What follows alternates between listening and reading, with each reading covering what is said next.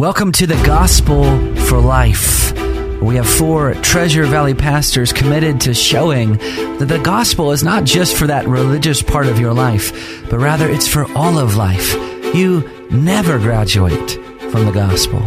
I'm Josh Bales, pastor of the Well Church, here with Russell Herman, pastor at Cloverdale United Reformed Church, Phil Moran, pastor at Christ Presbyterian Church, and Jonathan Van Hoogen, pastor at Dayspring United Reformed Church. Now, if you'd like to find out more about us or catch past broadcasts or get information about our annual conference, you can find us at reformationboise.com. All right, we are talking about Thanksgiving, not only the holiday that is fast approaching, but also the act of giving thanks to God. That's, of course, what the Thanksgiving holiday is all about. It's not primarily about sitting around a dinner table, as glorious that is, with family, as glorious that is, but it's about recognizing that God is the giver and sustainer and wise governor of all of his creatures and all of their actions. So today's theme, and it's very, fitting because it is still 2020, is how to give thanks when it hurts. How do we give thanks to God when everything is going wrong? And that's actually not hard to imagine, is it, given this year? So our verse today is from Habakkuk 3:17 through 19. Habakkuk the prophet says this: "Though the fig tree should not blossom, nor fruit beyond the vines, the produce of the olive fail, and the fields yield no food, the flock be cut off from the fold, and there be no herd in the stalls, yet will I rejoice in the Lord. I will take joy in the God of my salvation. God the Lord is my strength." So, brothers, before we talk about how to give thanks when it hurts, can you give us the significance of this statement within the context of Habakkuk's time? Why was this so significant for Habakkuk to say this? So Habakkuk is a prophet during a time of judgment on the nation, and he is coming to God with certain complaints, in essence, criticizing God's work with his people, that God doesn't know what's best on how to govern over his people. And it's a series of complaints that Habakkuk brings, where you have his complaint, God's answer, his complaint, God's answer, and then this is kind of the resolution for Habakkuk, but I think for all of us as God's people, because at the end of the day, whether we like to admit it or not, there are moments in our life where we don't think that God is dealing with things correctly. Mm-hmm. Now, we don't come out and say that because we know we shouldn't. Sometimes in moments of pain and hurt, people will express that.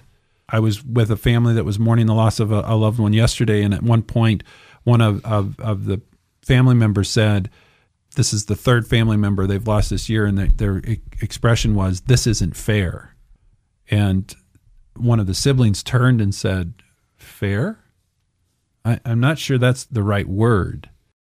But in the right in the middle of the hurt, the person was expressing really what was true in their heart was, I don't think God is dealing with me correctly. Right. And that's really, I love the honesty of Scripture. Yeah. Habakkuk is coming before God and saying, I don't think you're doing a great job. Right. I don't think you're doing what you should be doing as God. Yeah. And lays it out. And God gently and forcefully says, okay, no, you're... Well, and he had a good argument. Yeah. I mean, Habakkuk did. Yes. Because Babylon was more wicked than Judah was. Yes. And they were, ravenous and abusers of people and idolaters and everything else. And what this captivity would mean was that they were going away from the promised land that God gave them.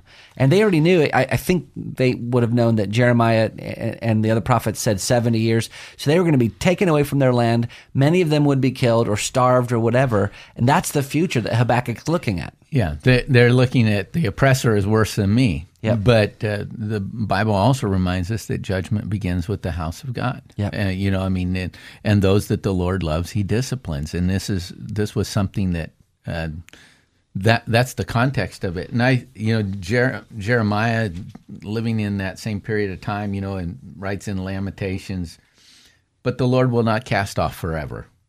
But though He cause grief, he will have compassion according to the abundance of his steadfast love. For he does not afflict from his heart or grieve the children of men. He,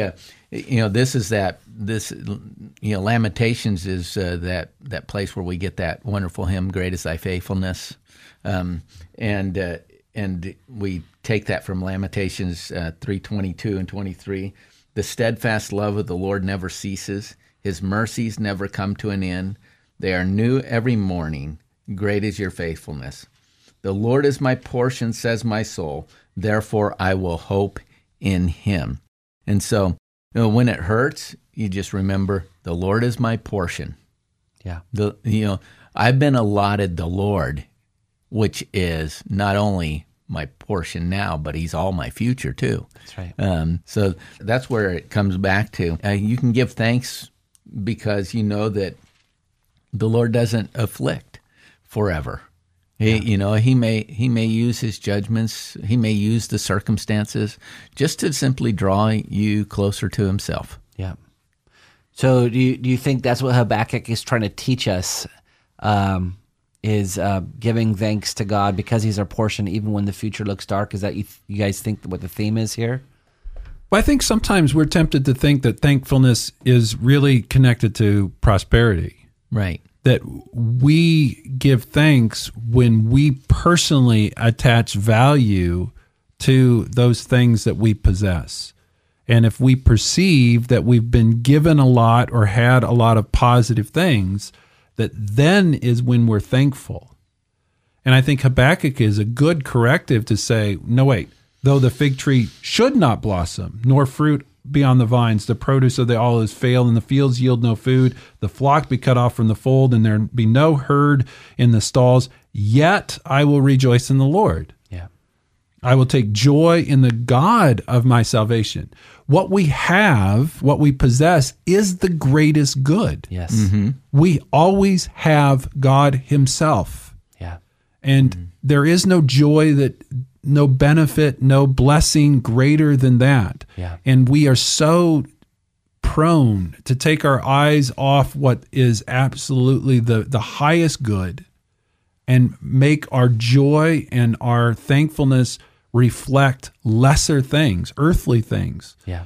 And Habakkuk is saying, those things fade. Those things fade. It's like, it won't be very long before our children and grandchildren will be looking forward to Christmas, and they'll get that gift that they wanted, and pretty soon, in a week or two, they'll forget that they even received that. It'll be just like everything is going on just the same.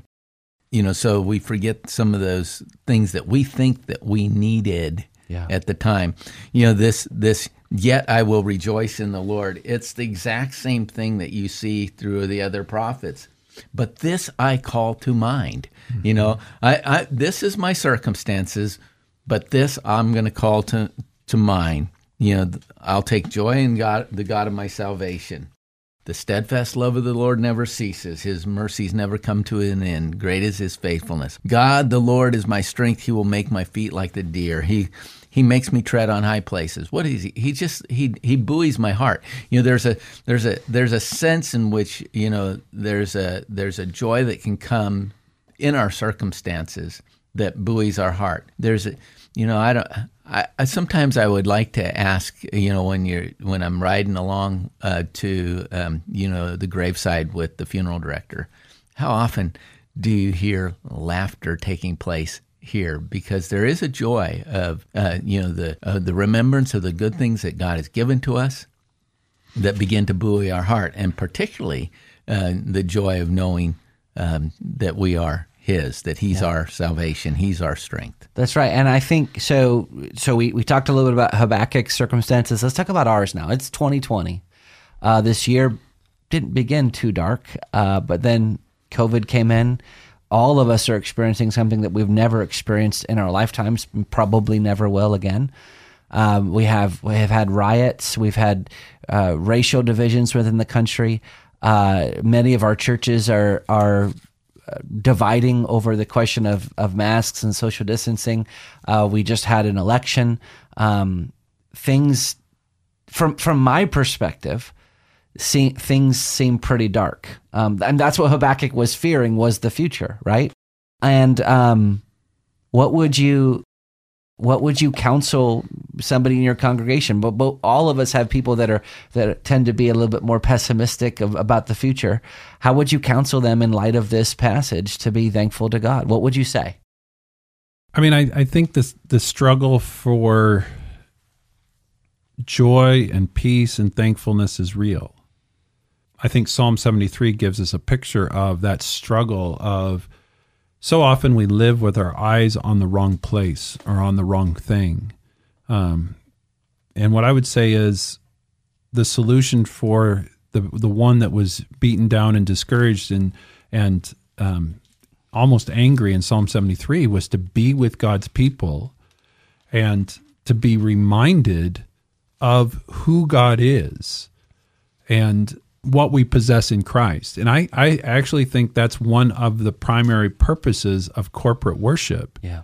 Is on a human level, is to remind us of who we are in Christ and what we possess in Christ and who we have the great opportunity to know and to worship and to serve.